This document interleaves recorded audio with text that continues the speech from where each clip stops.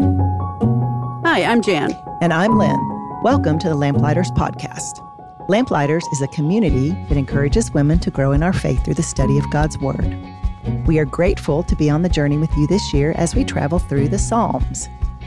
Now, last week we had a really powerful lesson where we tried to immerse ourselves in the actual Passover story, where we imagined Jesus singing those Hallel Psalms, just as they had been sung for well over 1,000 years.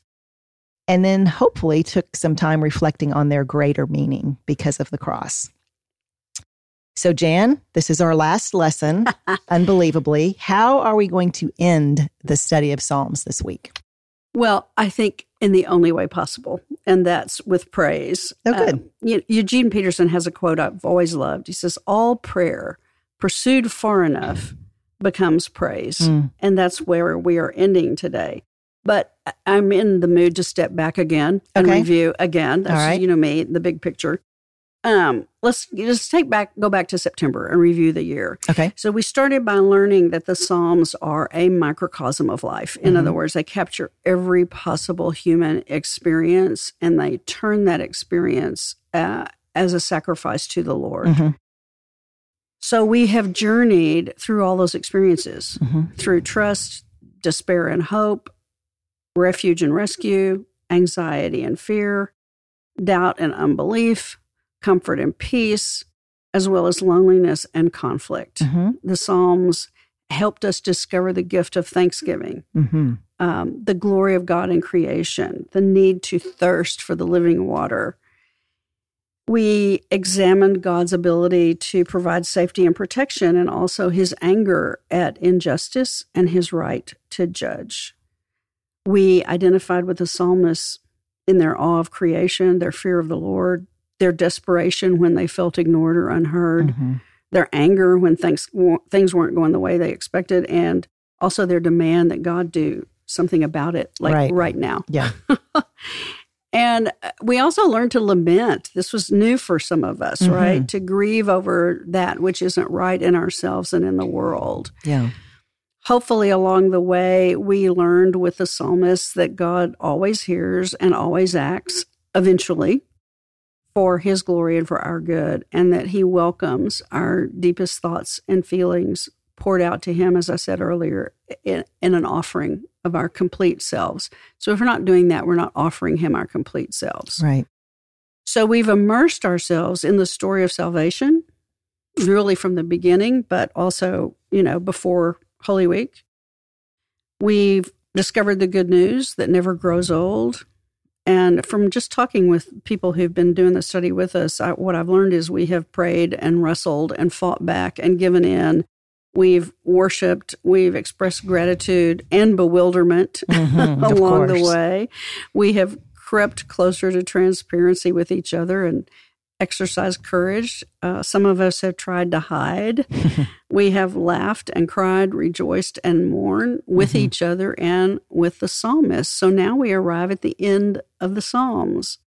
All that we have experienced together this year and individually brings us to the only logical endpoint, and that is praise, where the Psalms end.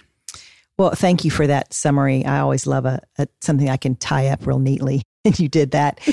For me, it's been such an amazing year because I think I said at the very beginning of the year, I have never really spent any time studying the Psalms, and I've heard so many people talk about how it was the book of the Bible that they went to the most often, and so I thought, what am I missing out on?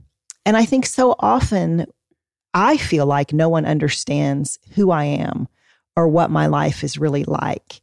And that is so true because we all walk different paths in this life. I mean, none of us have the same experiences. No. Except it's also not true because even though no one in this world understands, we have a Savior who has walked with us through it the entire time. And what this year has reminded me is that he wants to hear about all of it from me. He wants my sorrow and pain, my complaints and fears, my anger. And he wants all the good stuff too. He wants me to cry with him and rejoice with him always. And that's because when I go to him with any of these things, I'm not telling him something that he doesn't already know, but I'm reminding myself of who he is and what he can do for me when I'm feeling however it is that I'm feeling. And as you've just said, Jan, no matter what I start with, when my focus shifts from me to him, the only thing left is to praise him. Exactly. Which is what these two Psalms tell us, Psalm 96 and Psalm 150. Now, I always say this, Lynn, that you should read the Bible out loud. Oh, yeah. Because it's meant to be heard. Uh-huh. Well, these really should be read out loud. Yeah. Really. So I hope everybody does that Okay. before they start thinking about, not just jumping straight in, but read it out loud, because you'll hear things that you won't see when you read it. Right. Anyway, what struck me when I did that was their riotous, loud, all-encompassing joy. Everybody and everything gets into the act of worship, even Gentiles and all of creation. Psalm 96 actually appears in an early version in 1 Chronicles chapter 16. It may have been sung when David brought the ark to Jerusalem. You will remember what an incredibly joyous occasion that was. Yeah. Psalm 96 also may have been used at the dedication of the Second Temple after the Jews returned from exile in Babylon. And the astonishing thing about it is, what you'll notice when you read it out loud, especially, is the imperatives, the commands. Sing, proclaim, declare, ascribe. I had to look that one up. It means acknowledge.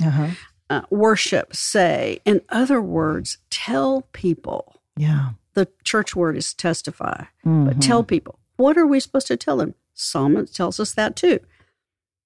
We tell them about God's character and actions. His deeds are marvelous. He is worthy to be praised. He made the heavens. He is great, glorious, and to be feared. His splendor and majesty, strength and glory fill the sanctuary. The splendor of his holiness makes us tremble before him. He reigns over all the earth. And the psalm goes on to reveal the joy that is inescapable because of the Lord's reign. The heavens rejoice. The earth is glad. The sea resounds. Fields are jubilant. And I especially love that image. The trees sing for joy. Yeah. I can hear that sometimes when I'm outside in God's creation. Even the expectation that God will come and judge the whole earth in righteousness and faithfulness is a cause for joy in this psalm, right? So Tim Keller encapsulates the main point for me. He says, only a heart overflowing with joy will want to share the source of that joy with everyone that meets. When you are full of joy, you are full of Jesus, and you'll share that. Yeah. That's the point. Worship, joy, praise of the Lord Jesus Christ kind of propels us in the world to do what he would do, to love and to serve and to be his hands and feet. And then I like how Psalm 1 begins. It's one of my favorite verses. Sing to the Lord a new song. What in the world does that mean? Well, I got to think about it. It's like every time we experience God's grace anew, afresh, we can sing a new song. Like when we've been rescued from a situation, or when we've received a second chance, or when God has healed and restored a relationship, we can sing a new song because we start over in those situations, in those instances. But it also has a deeper meaning for Christians because we have a new song. It's one that never before existed. It was one that was written for us by our Heavenly Father and was delivered to us by his beloved Son. And that is, Christ has died, Christ has risen, Christ will come again. That's our new song, and it never gets old. The ancient Hebrews and Jews had this as a promise to come. But we, as Christians, have this as reality experienced. Christ has saved us. And isn't that the best news ever and worthy of sharing? Wiersbe, in one of his commentaries, kind of sums it up like this. He says, we can sing because the news is good. We can praise because our God is great. We can worship because our Lord is worthy. And we can rejoice because the King is coming again. Amen to that. The good news is good. Yes, great. And it is news that reminds us all of what we have been given. And it should fill us with joy. You know that feeling when something really exciting happens in your life? It can be anything. The thing that always comes to mind for me is the birth of a new grandchild. Oh, yeah. You know, it's all you want to talk about. He's so cute. She's so perfect. You don't care if anybody wants to hear it or not. You just talk about it, right? Yeah. And then you tell everybody. And then out come the pictures. Yeah. You know, it's just one thing after another. And more pictures. And more pictures, yes. And we don't care if anybody else wants to see it or hear about it. And we're certainly not embarrassed that we're sharing. No. Because that's what's on our heart. So how much greater is this gift of salvation that we've been given? Shouldn't we be just as incapable of keeping that news to ourselves? You know, I have this quote that I look at often on my bulletin board that says, "What fills my heart comes out of my lips."